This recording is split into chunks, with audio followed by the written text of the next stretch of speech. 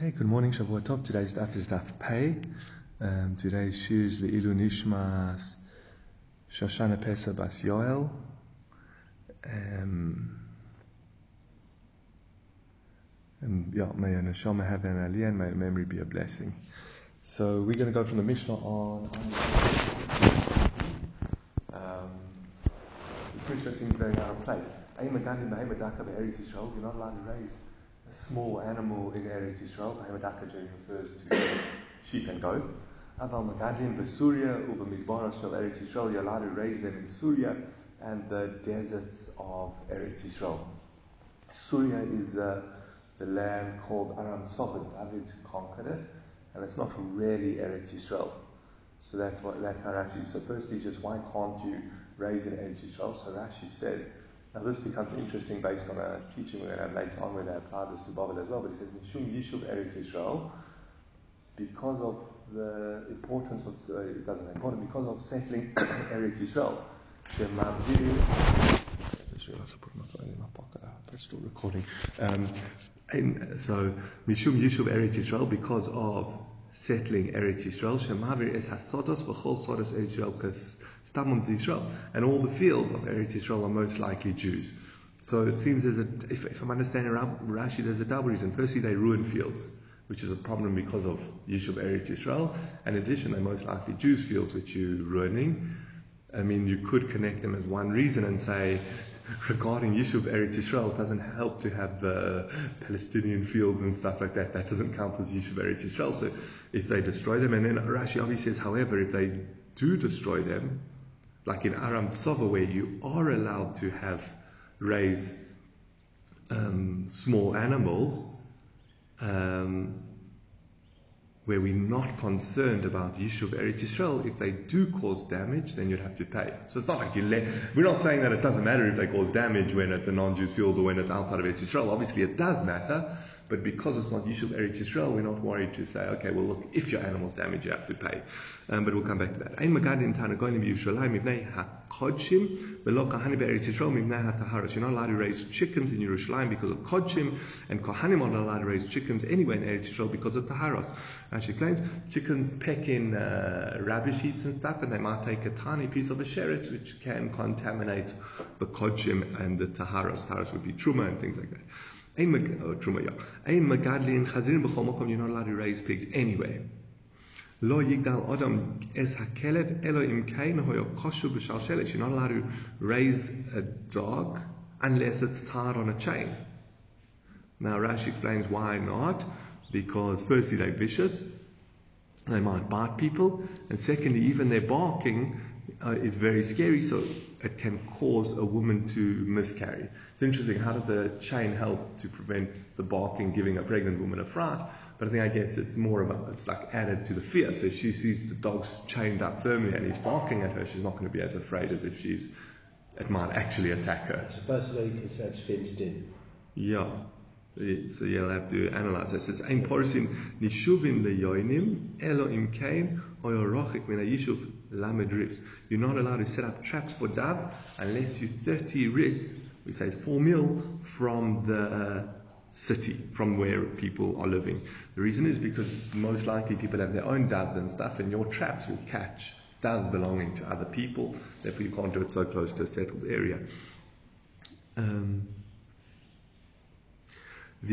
So why is this Mishnah here? We've been discussing 4 or 5-fold payment, and all of a sudden we have this Mishnah.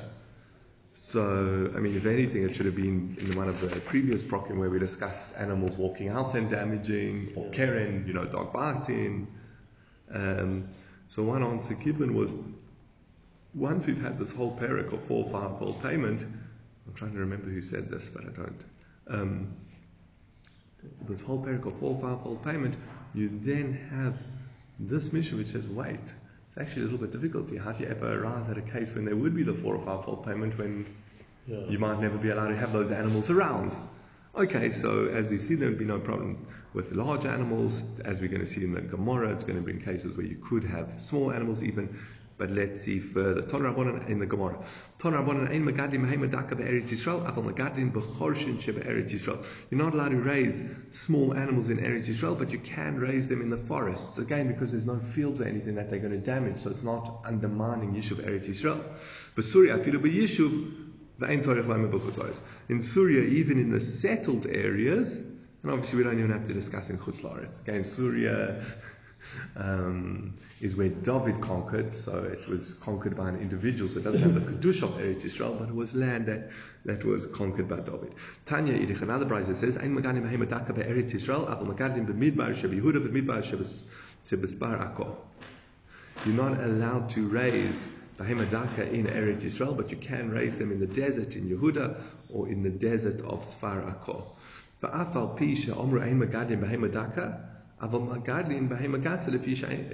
however, and granted we said you're not allowed to raise small animals, you are allowed to raise large animals. That's wow.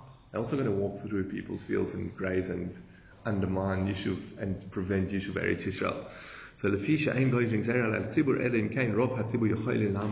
do not make a gezerah on the community unless most of the community is able to stand by it, to bear it. You can easily import behemadaka from Chutz La'aretz. You need lamb for supper, so you import it. It's not such a mission. It's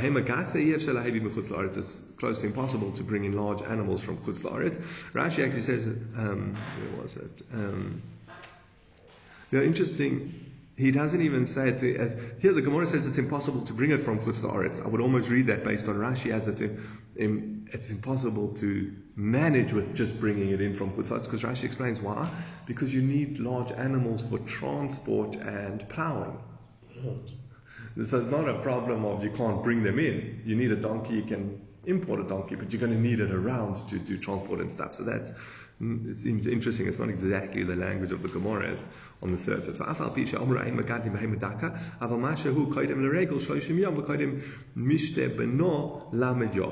If you do, granted you're not allowed to raise, and I kind of have as a farm, small animals, you can leave it before the festival or before the wedding for your son, 30 days. As long as you don't leave it 30 days past the last one you bought. So firstly, you don't have to wait right until Erev the wedding to bring in the animals and shech them and prepare them for the wedding, or wait for Erev Sukkot to go shopping, to go to Moshe's. No, you can bring them in for 30 days before to get them ready. However, you're not allowed to leave them past the 30 days past when you bought it. The Gemara will explain. The Salka Daitach, Amina Amar have said, let's say you bought it for the festivals, but it was 15 days before the festival. You might say, well, it hasn't been around for 30 days. Don't say that you can actually have it for 30 days. Once the regal has passed, you should not keep it around. You might have thought, this is a dispensation. As long as I buy it before the festival, I can keep it for 30 days. So you buy it a week before the festival, you get 3 more weeks after the festival. Something like that. Don't say that. Once the festival's passed, you should not keep them around. Similarly, the butcher can get animals and shech them, and he can keep them. Rashi explains he's keeping them for the market day when everyone's going to buy the meat. As long as you don't keep them for longer than 30 days. I don't say, well, market day is next week Tuesday, or market day is on Wednesday, so I've got 4 days, let me buy it and keep them for 30 days. No, you can keep them up until market day. So that's another leniency for a butcher, to buy animals and keep them for a bit so that he's ready for market day. Again, you can't expect him to do all the work one day before and have it all also, ready. Like Pesach.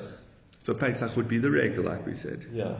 Are you saying for korbanos? Yeah. Korbanos would be another reason why they would have to keep animals, but they're not necessarily 30 days. They would check korbanos for a few days. Remember? Yeah. Wasn't it 4 days? 4 days. Is that right? We learned that in this week's parsha. Okay, yeah. So, and for the Tomit and all those korbanos, but again, that wouldn't necessarily be 30 days. There are those who say, however, then granted there's this leniency to keep them, you're not allowed to keep them. So I'm keeping these 15 days for the next festival. You're not allowed to let them wander around. You'd have to keep them in a barn, as we'll see almost later, but maybe tied to your bed. So Shalu Talmidov, the next piece is not so clear. I'm going to give a suggested pshat, but exactly what it's going on. So Shalu Talmidov es Rabban Gamliel, the students asked Rabban Gamliel, can we raise small animals? So Amar Lehem Mutar, he said it's permitted. But didn't we say in the Mishnah very clearly you're not allowed to raise them? Rebbe should have brought Rabban Gamliel's opinion. So ein ela hachi koba'u minei mahu lishos. This is what they were asking. What's the halacha to leave these animals? So Omar lohem mutar yulvad shaloi teitzei b'tira be'eder ela kshura b'kraya mita. So he said to them, it's permitted as long as you don't let them go out and graze, but rather you keep them tied to your bed. So I think the simplest pshat is that Rabban Gamliel holds that actually you can keep a hemodaka as long as you don't keep it in the style that you let it roam around and graze, but you keep it as a domesticated animal tied to your bed. I don't know if that means locked in your home or locked in your garden, but definitely not wandering around. And then on the surface he'd be arguing with the previous brisa who we never saw any leniency to keep a behemoth duck except for a specific occasion. Rabban Gamliel seems to be saying you can keep it any time as long as it's tied to your bed. It's not going to go wandering around destroying the fields.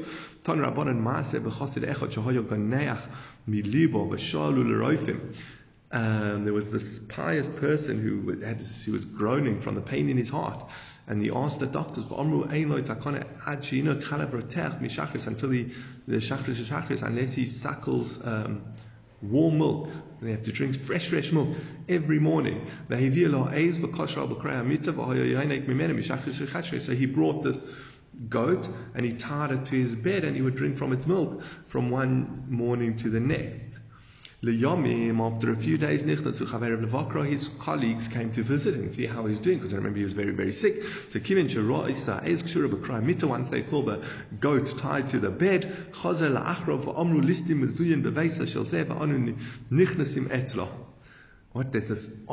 there's this gangster in his house and we're going to go there. This goats are also to have around. They're not on the thing. It's going to eat other people's fields and stuff. It's a gangster. We don't want to go into that house. It doesn't seem they were too surprised to find there's so much as that it was tied to the bed, more that how could he have an animal that's also to have around. So Yoshua Bodku, they actually sat and investigated his deeds. And the only sin they could find that this chassid transgressed was that he had this goat. And even when he was dying, he said, he says, I know regarding myself that there's no sin I have except for this keeping that goat, because I transgressed my colleague's opinion. So again, I would say on the surface, this pshat in this last, because again, what's the details, what's allowed, what's not allowed, what they're arguing on, is that firstly, I would go with, again, my suggested pshat is that there's a machlokes Rabban and Rabban Gamliel. Rabban Gamliel says you are allowed to keep an animal tied to your bed, whereas the Chachamim said you're never allowed to. We would follow the majority opinion of the Chachamim, and therefore you're not allowed to keep that goat. But he's saying that, he's sort of saying that he didn't mind keeping the goat, but the fact that he felt it was a sin. I don't know if he regretted it or not. Because he regretted it because he regretted the ruling of his colleague. Well, not that he transgressed, not that he regretted their ruling. That was their opinion. He's not going to go against the Chachomim, Chazal, but he admitted that it was a sin. Yeah. On the surface, I'm assuming that it was not a dangerously ill sickness. He was just suffered a lot of pain, maybe even heartburn, so it wasn't at all dangerous or something, because otherwise can't you transgress the Surei Drabbon? And if you're not, we know like on Shabbos you're not allowed to take medicine. If you're in a huge amount of pain, like you would lie down, then you can. If you're Gzeira Drabbon, you're not allowed to ask an anju to do a malacha on Shabbos, but for a sick person you can ask an anju to do. So that's the one possibility. The other interesting question that just this touches on, I'm not going to go into now, but I want to be aware, are you allowed to save your life through someone else's property? It's a big discussion. It's not so straightforward that I'm allowed to just damage someone else's property to save my life. Okay, but that's another question. Then I just wanted to go back on something I meant to discuss it a little bit earlier, but we said that, interesting enough, we said that they made a gzeira against small animals, but they didn't make a gzeira on large animals because you don't make a gzeira unless most of the community is able to handle it. So, is that Chazal were clever and they wouldn't? And they're not going to say, look, you guys aren't community, you're not allowed to do this, knowing that the people can't handle it? Or is it that it's an invalid type of gezerah? What are Chazal's powers? To make a gezerah. Remember, making a gezerah is not so straightforward. First, who are you to come and add to the Torah? And the Rishonim already debate and discuss what's the nature of a gezerah or takana where they seem to be transgressing, adding to the Torah. The rabbis in theory, on the surface, that should be difficult. Lotos, about Tosif, you're not allowed to add to the Torah. So actually, there are two Tosos. One in Avodah Zarah and one in Gittin. Both imply that you can't, that they do make the gezerah. If they did make a gzeira, it would stand and they would have to cancel it. So this is just interesting because the one in Gittin, it says, if it does not yet spread amongst the community, then any Beis Din can cancel it. If it's spread, if it's become accepted amongst the community, then you need a Beis Din that is greater, Rov Minyan or Binyan, greater in Chochma Minyan, greater in wisdom and number. Remember that to cancel a gzeira, the Beis Din needs to be greater. That's a Beis Din that's spread. A Beis Din that has not, that's a gzeira that has spread. Then you need a greater Beis Din to cancel it. A gzeira that has not yet spread, become well accepted. Any Beis Din can cancel it. But it seems from that Tosfos that they do still have to cancel it. The Rambam says if it doesn't spread, it never takes off. So you don't have to cancel it. So maybe that's what Rambam and Tosfos are arguing on. This point of, do we say that they're not allowed to make it? They can't. They don't have the authority to make a gzeira that people won't accept? Or do we say that they do have the authority, they wouldn't, and maybe they shouldn't, and they wouldn't, but if they did, it would be binding and you'd still need to cancel it. Okay, obviously there's a lot more to discuss on gzeiras and stuff, but let's go on. Amr Bishmal.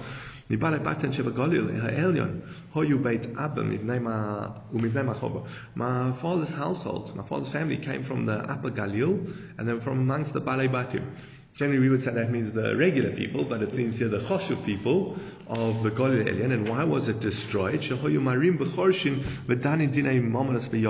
aveiros they did.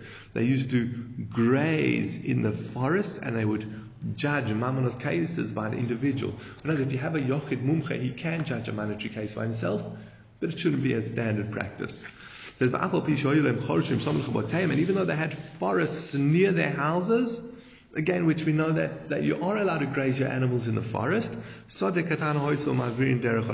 was a small field that they used to have to cross through to get to these nearby forests, and that was the problem.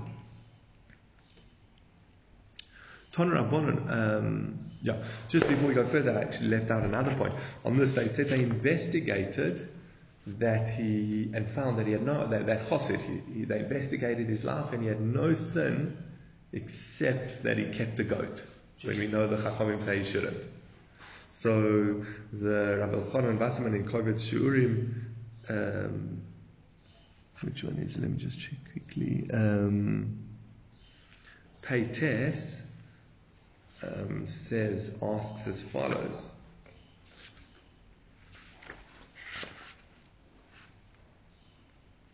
He says, how can you clarify something like this? Maybe his aveiros he did in secret. Like, how can we sit around and discuss, Reuven, the only thing that Reuven does wrong is, everything else is perfect. And maybe he was thinking something in his heart that was an aveira for him. He says, maybe they had Baruch HaKodesh. He says, so fine, maybe they knew from Ruach HaKodesh that was the only aveira he had. Interesting that I wouldn't have used the word bodku, they investigated. That's why I was actually thinking maybe bodku, and maybe this will tie in a little bit to the next point. They were like discussing with him, what you get up to, what's your lifestyle, what do you think it could be? But why is this? But again, then the question is, why were they checking out what Averos it has? It's none of their business. What difference does it make? Discussing what such and such as Averos are.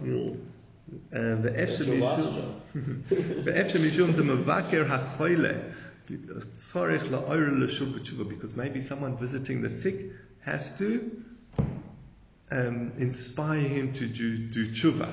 That's what their motivation was. Therefore they want to see, and if he has any averos, they will remind him that he needs to do tshuva for it. Okay, very interesting. So how do they know that he had? How could they tell whether he had any averos or not? And why were they doing it anyway? Two things addressed by Rabbi Elchanan Wasserman. Thought it was just interesting. I mean, it's a very obvious question, but it's an interesting one. Okay, so back to where we're talking about. If you have a shepherd who wants to do tshuva, i.e. he has a flock of sheep and goats, and now he wants to do tshuva, you don't make him sell it all immediately. You let him sell it slowly, because you want to make it easier for him to do tshuva. You have to sell, I guess, firstly, if he's selling it all at once, he's going to probably get a bad deal if he has to sell it all immediately. And secondly, he's got to phase into another business or something, so we don't insist he sells it immediately, we give him time to sell it.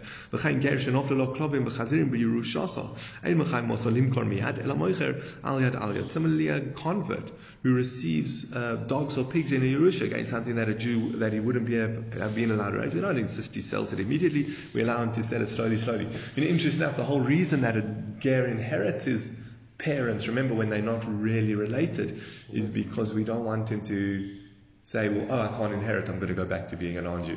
Oh. So that would tie. And again, you give him, obviously he should sell it, he should keep the gzeira, but we don't insist he does it all immediately. Similarly, someone who takes a neder to marry a woman, or to buy a house. To buy a house or marry a woman in Eretz Yisrael,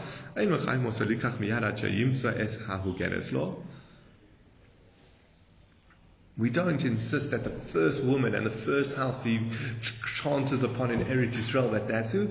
We allow him to find someone appropriate for him. There was a similar case where a woman whose son was harassing her. I don't know why he was giving her a hard time. Maybe just he needed a father figure in the home, or maybe it was like, Mom, why don't you remarry? Or because he was concerned for her, but he was grilling his mom. So she took a shua, so any man who proposes to me, I'm not going to turn him away.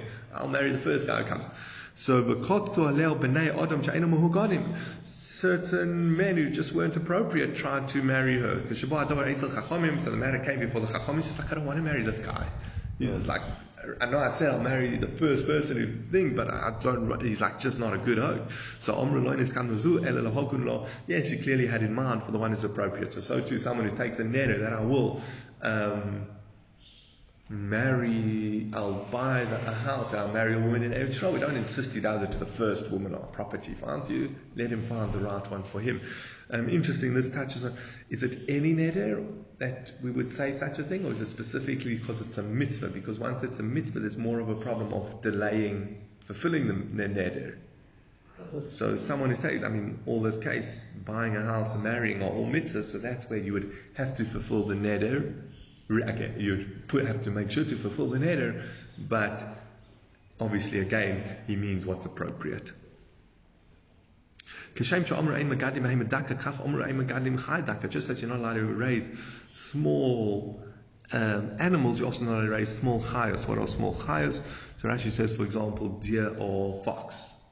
Rabbi Shmuel Omer Megadlim Klovim Kufrim V'Chatulim. You're allowed to raise these either hunting dogs or miniature dogs, V'Chatulim, or cats, V'Kupits, V'Kufin, monkeys, V'Chuldos, V'Chuldov Snoim, and bush weasels, Mivnei Shasuyim L'Nakeres Abayis, because they clean the house.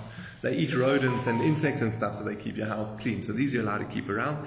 It seems that these klavim, you would also have to say, they're not scary ones. Yeah. Or they don't cause damage. Interesting, in the Mishnah, Rashi said the problem was that they damage people, they bite, and they scare pregnant women. Here he says these klavim kufriyim, says katana v'nanasim haim. They're very small dogs, so that's why they're not a problem. They're large hunting dogs, but they don't cause damage. Maybe they were well trained or something, I'm not sure. But interesting, the two pshatim. Small dogs I can understand. I mean, although they can bark like crazy, they're not going to cause someone to be afraid. It says, "My chuldus anoim." What are these chuldus anoim? So Amar Rabbi Yehuda, shratza charza. These digging, creeping creatures, like they look like shotzim that dig. Ve'ikata amri charza de kitina shakir v'raya beina vardani. They are the charza or charza, but they got very short legs and they eat amongst bushes. Or my shrotza, why they called shrotzim? They're not one of the shrotzim. So the mitatai shakar, because their legs are very short, so it kind of looks like they have no legs. Shrotzim are those sort of animals that look like they just move along the ground, snakes, mice, rodents, those sort of things. So this one looks a little bit like that. We made ourselves in Bava like Eretz Yisrael regarding Behema Daka. In our settlements in Bava, we said we're not allowing small animals. Come back to that point. It says, what about yours? Okay, so before we get there, Rashi says, it's in Rashi, where's the Rashi? It says, Shemiyom Golos Yechonya, Rabu Shom Talmidim. From the days of the exile of Yechonya, many Talmidim dwelt there. They had a very permanent settlement. The settlement of Babel, the areas where the Jews lived, were permanent Jewish settlements. And therefore, again, the concern is if you have these young animals, they're going to go around eating. Now, this bothered me because didn't we say there's a problem? The problem is Yishuv Eretz Yisrael. So it seems it's more than Yishuv Eretz Yisrael. It's also, if they most likely Jewish fields that we also worried about, and we don't want them to ruin Jewish fields. There's also a Gemara that says you've got to feed your animals before you eat. Yeah. So if you don't allow animals, how can you feed them first? No, well, you're allowed large animals and you're allowed in certain scenarios. I don't think that's... specifically pets and dogs. I think specifically dogs. I don't know. I think that's just what you're translating because that's the animals that we have. I don't think that's specific. Once at lunch and he said, can you please feed the fish before we eat? The person expecting that the fish only eat once a week. Yeah. So that's... I think that's an irrelevant point to this discussion. My question is what Rashi on the Mishnah said has to do with Yishuv Eretz Yisrael. Yeah. There's no such thing as Yishuv Babel, even if it's Glen Hazel, where it's all Jewish property. Yeah. Okay, but something to reconcile between those two Rashis. So Rav Ada Bar Abba said to Ravuna, what are you doing with the Behema Daka? So Amalei Didon Kom Intra Lu Chayva. Says, my wife Chayva looks after it. Says Amalei Chayva Tifkerenu Livno. Well then Chayva should bury your children. Kula Shanel de Rav Ada Bar Abba Lo Akayim Zare Lavuna Mechoba. And as long as Rav Ada Bar Abba was alive, Ravuna never ever had children from Chova. Now Tosas asks on this. They say, well, that's a bit hectic. You hear your friend has a small goat, and granted he's not supposed to have it because they made themselves in Bava like Eretz Yisrael. You're going to say your wife should bury all your children. So Tosas one who suggests, it says, Perush Rach Betmia v'chi darko livvo she'ein oiski legadeles el oiskes legadel tzon. Says what you like he was bewildered. Are you letting your children die because your wife's so busy watching these pets? She's spending too much time on her pets and not enough time on your children. They're going to die. So that was his point. His point wasn't to challenge him. It was like, whoa, if she's spending all her time watching the pets, what about your poor children? So that's what he says. And that's like the phrase we use often. It's like a mistaken decree that leaves the king. It takes effect. So that's all very good with our Gemara. We can say he meant it as not as a statement, you deserve that your wife buries the children, how's she raising your children? Yeah. But he says it doesn't work because we have basically the same phrase in Nazir that discusses his wife used to shave the children's payas. So, and he said basically the same thing. Mary can't say she's not looking after them. And all the children died there. The children, yeah. So that Gemara is not going to fit with this explanation. And you're also going to have to look why there are two Gemaras with two things. That Rav Barav says, that's why your children, or you're not going to have, I'm surprised your children have died, or you're not going to have children, etc. Okay, Ikad Omri, there are those that say, Omer of Huna, Yosina Spain Bavel Keretz Shrola, Heimadaka, Miki Asa Rav Lebavel. From when Rav came to Bavel, that's when we took on this position that Bavel is like Eretz Yisrael and you can't have small animals. Okay, Rav Ushmul, now we're going on to discuss just the point that we said you can't have a cat. Or can you have a cat? Rav Ushmul, V'Ravasi, L'Lebei Shavua Haben, V'Omri Lo, L'Lebei Yeshua Haben. Rav Shmuel and Rabbi Yassi, the three sages, went to a Shavua Haben. Some say, Rashi says that's a bris milah because it's after the child's been alive for a week, Shvua Haben. And some say it was a Yeshua Haben, which Rashi says was Pidyon Haben. And Tosfos say no, it was the special Su'udah that they used to have for when they'd have a firstborn son. Not a firstborn son, when they would have a son, that's Pidyon Haben. When they would have a son, and because it's Noish V'Nimlach M'Na'imot, saved and escaped its mother. It's almost meal. And the Trumas Hadesh, and this is the Ramah brings that from the Trumas Hadesh, and this is a Shalom Zachor. This is the source for it. One of this would be in the Gemara where we see an allusion to a Shalom Zachor. It's specifically done on the Shabbos. No, that's a Pidyon Haben. I mean a Pidyon Haben. Yeah, but that wouldn't be a problem. Rashi, Tosfos' issue is why would a Pidyon Haben? What's a Pidyon got to do with anything to do with salvation? Because that's the name of this Yeshua Haben. Now, what's the reason for a Pidyon, for a Yeshua Haben? If you learn like Tosfos that it is, or the Trumas Hadesh, and that it's a Shalom Zachor. So there are various reasons given. One is you want to provide comfort for the son. He lost all his Torah learning, so you have a special extra meal on Shabbos, Friday night, to console him for suffering that loss. Another one is that there's a midrash, I think that Taz brings a midrash, that Hashem,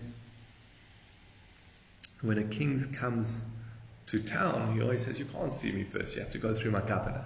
Greet my governors or greet my high officials, and then you can come and meet me. So to Hashem says, this child's coming almost for his bris milah, he's coming as a sacrifice before Hashem.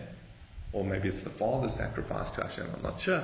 And then he has to go through Hashem's governor Shabbos. So that's the celebration there. Okay, interesting discussion. What is a Pidyon Haben and what's its place and role? Rav la'ayel kaimei de Shmuel, Shmuel la'ayel kaimei de Ravasi, and Ravasi la'ayel kaimei de Rav. We had a problem here. Shmuel wouldn't walk in before, Rav wouldn't walk in before Shmuel. Shmuel wouldn't walk in before Ravasi, because Ravasi was a greater Talmud scholar. And Ravasi wouldn't walk in before Rav, because Rav was his Rebbe. Rav, we saw, Rav cursed Shmuel, and to make up for it, he wouldn't ever walk before Shmuel, even though he was the greatest scholar. Ravasi was the Talmud of Rav, so he's never going to walk through the doorway before Rav. And Shmuel's not going to walk through the doorway before Ravasi, because Ravasi is a greater Talmud Chacham than him. So Omri ma nitach, so who should wait for the other to go first? So nitach Shmuel b'nei Ravasi, maybe Shmuel should wait, and Ravasi should go in first.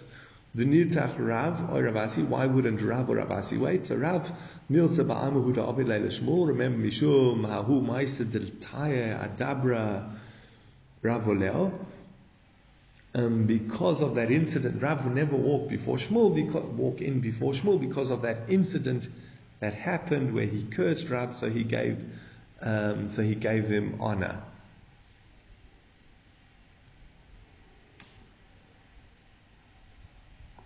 I forgot what was that, Milsa.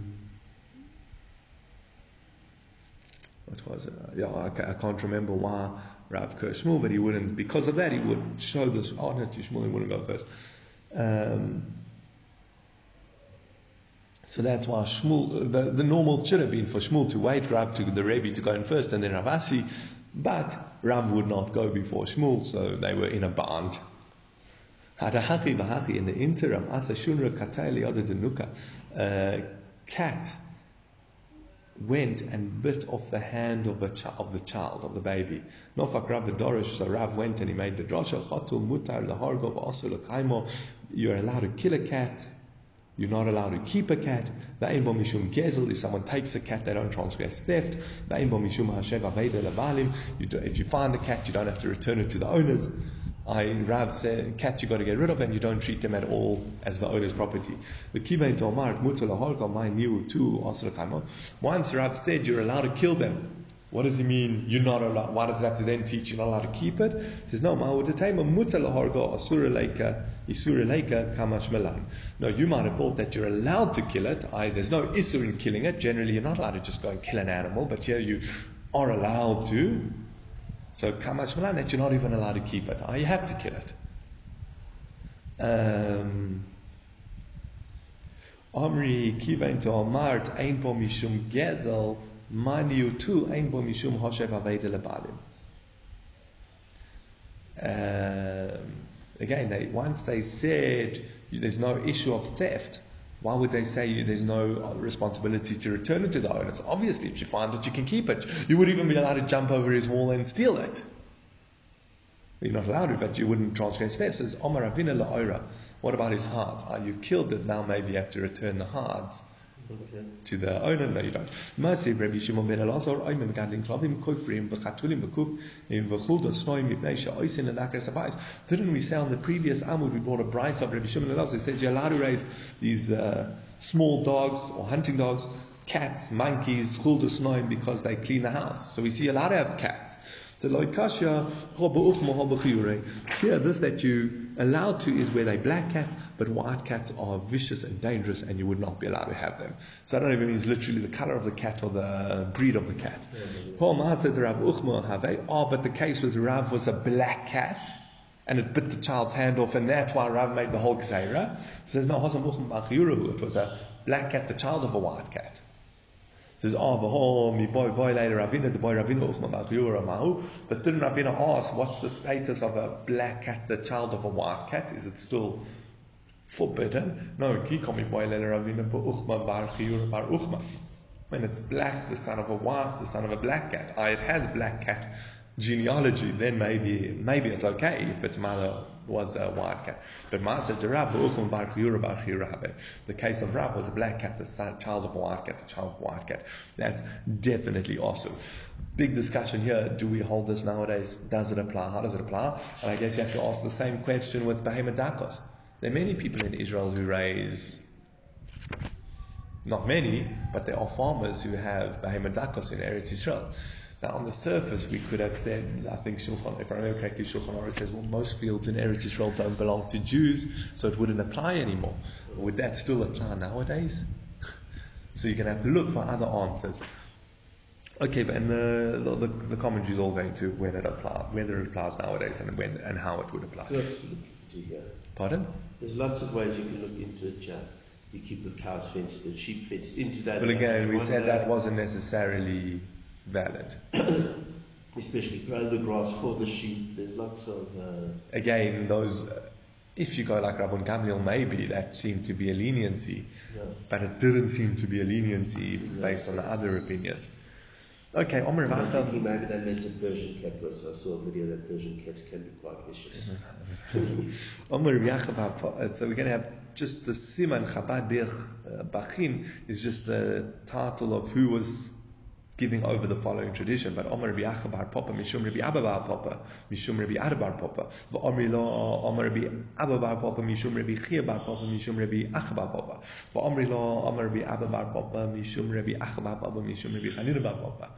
So we're not sure exactly which of our Papa's sons said it in the name of the other sons, but Masriyan ala Chichuch b'Shabbos, you're allowed to on the surf blow shofars for the scratching on Shabbos. We'll see what that is.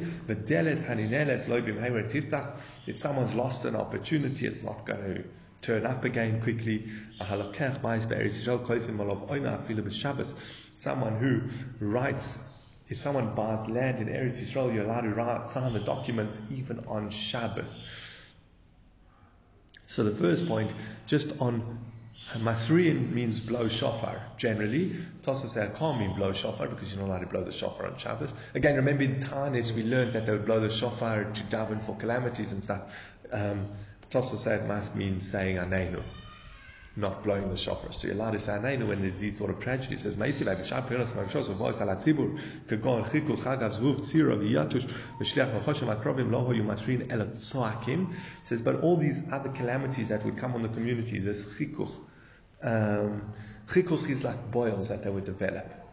So if there's a plague of, I don't know if it's a plague, thing of boils spreading through people, you would, you could do it. Or if they're locusts or flies or hornets or wasps, the mosquitoes, snakes and scorpions spreading, they would not do masriyan, this public crying. Ela tzakim, you could cry out in private. But didn't we just say that you can masriyan ala chichuch b'Shabbos, make this public davening for salvation? You can say Oneinu on Shabbos when there's chichuch, and in Tanis it says you're not allowed to do it publicly. It says lo kasher kan belach kan b'yobesh. Depends on the type of, if it's a moist or a dry boil. The Omar Rabbi Yoshua ben Levi shchin shahevi HaKadosh Baruch Hu ala Mitzrayim lachmi b'chutz v'yovesh v'yishnim shene'emar v'hi shchin ababuas porech ba'adam uvayma. So there's different types of boils, and depending if it's the one type, then okay, you can only daven in private to stop, I guess, because it's not that severe, so you can't be seen crying out to Hashem on Shabbos. But if it's the severe type, well, then obviously you can publicly call daven to Hashem. When we say that the door that closes won't open soon, what are we referring to? If you lose this, if you don't grab the opportunity when you have it, what are you going to do? So Mazutra Amar Smicha Mazutra. So you're going to lose out. Mazutra said it's referring to Smicha. If you have the opportunity to get Smicha from your Rebbe, remember this is the Smicha that was handed down, take it, otherwise you're going to lose out. Shmuel lost out because the opportune moment to get it from Rebbe passed. There's another case that people lost out. It's one of those, opportunities for a promotion, opportunities to for a new career, something like that. If you don't take it, then it doesn't come around very quickly. Mazutra Omar, Ravashi Omar Kol Hamiriyin Lo Lo Bimhera Meitivin Lo.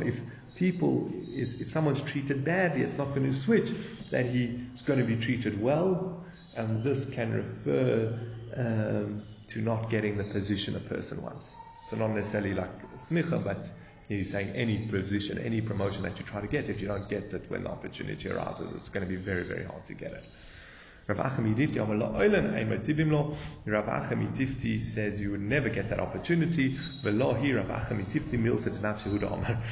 It's not the general rule. It's not that if the opportunity doesn't come, it might be very hard to get it, but it can come again. Rav Achim Yitifti was just from personal experience speaking. So it was what? Anecdotal evidence, not hardcore evidence. Because what happened is he was going to be appointed the Rosh Hashiva, and then, let me just see if it says who, I don't remember the name of the... he was going to be appointed as Rosh Hashiva, and then I don't remember who came, and they were so impressed with the new guy, they appointed him as a Rosh Hashiva. Isn't that a 17-year-old? Or?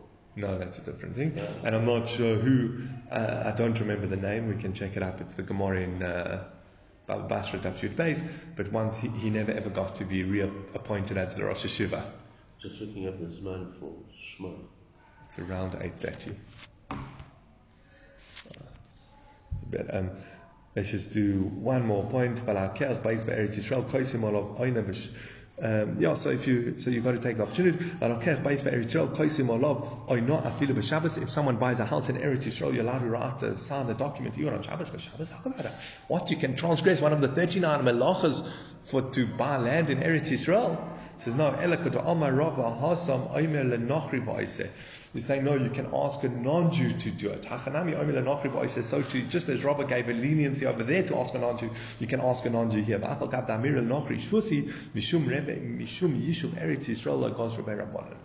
Even though Amir al-Nochri is a shvus, and you're not allowed to do shvusim, those are the things that are rabbinically forbidden on Shabbos, But because of Yishuv Eretz Yisrael, Lo Gozru Barabban, the Rabbanan didn't make the decree.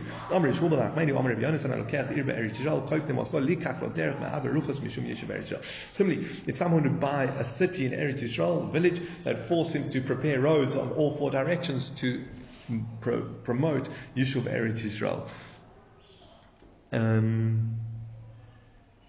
So very interesting. So now you have to just ask, is it specifically the mitzvah of Yishuv Eretz Yisrael that you can ask a non-Jew to do Isur D'Oraisa?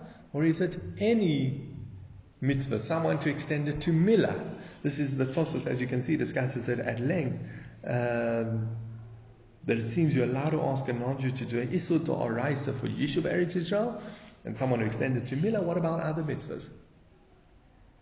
Okay, something to the Shulchan Aruch goes into it, obviously all the commentaries, but how far do we take this as a precedent? Is it unique to the significant mitzvah of Yishuv Eretz Yisrael, or would it be any mitzvah? One interesting thing that Maharatz Chayos asks here, why, says, what's the connection between these three teachings that they taught together? You can daven for, if this plague of boils is spreading, you can daven on Shabbos. You can, if someone doesn't take the opportunity, they're going to lose out. And if you have the opportunity to buy land in Eretz Yisrael, you're allowed to ask a non-Jew to sign this deed of sale, even though it's an Isur, you're asking a non-Jew to do an Isur D'Oraisa, which is generally forbidden. Here it's allowed. What's the connection between all three of them? So the Maharatz Chayos says, basically the connection, the binding factor is the middle one. If you don't take the opportunity, it's much more difficult later. You don't daven now when it's starting, much more hard to reverse it. You have an opportunity for a promotion, to get smicha, to take on a new position. You don't jump and take it then and there. It's going to be very difficult to take it later. And Yishuv Eretz Yisrael, you don't sign this document now. The person, the non-Jew buying it from might change their mind by Motzei Shabbos, and you're going to have lost out on that, and it's very hard to get back to it. That's the gist of his answer. I've got a bit more, but I think we'll leave it there for today. Have a very good week.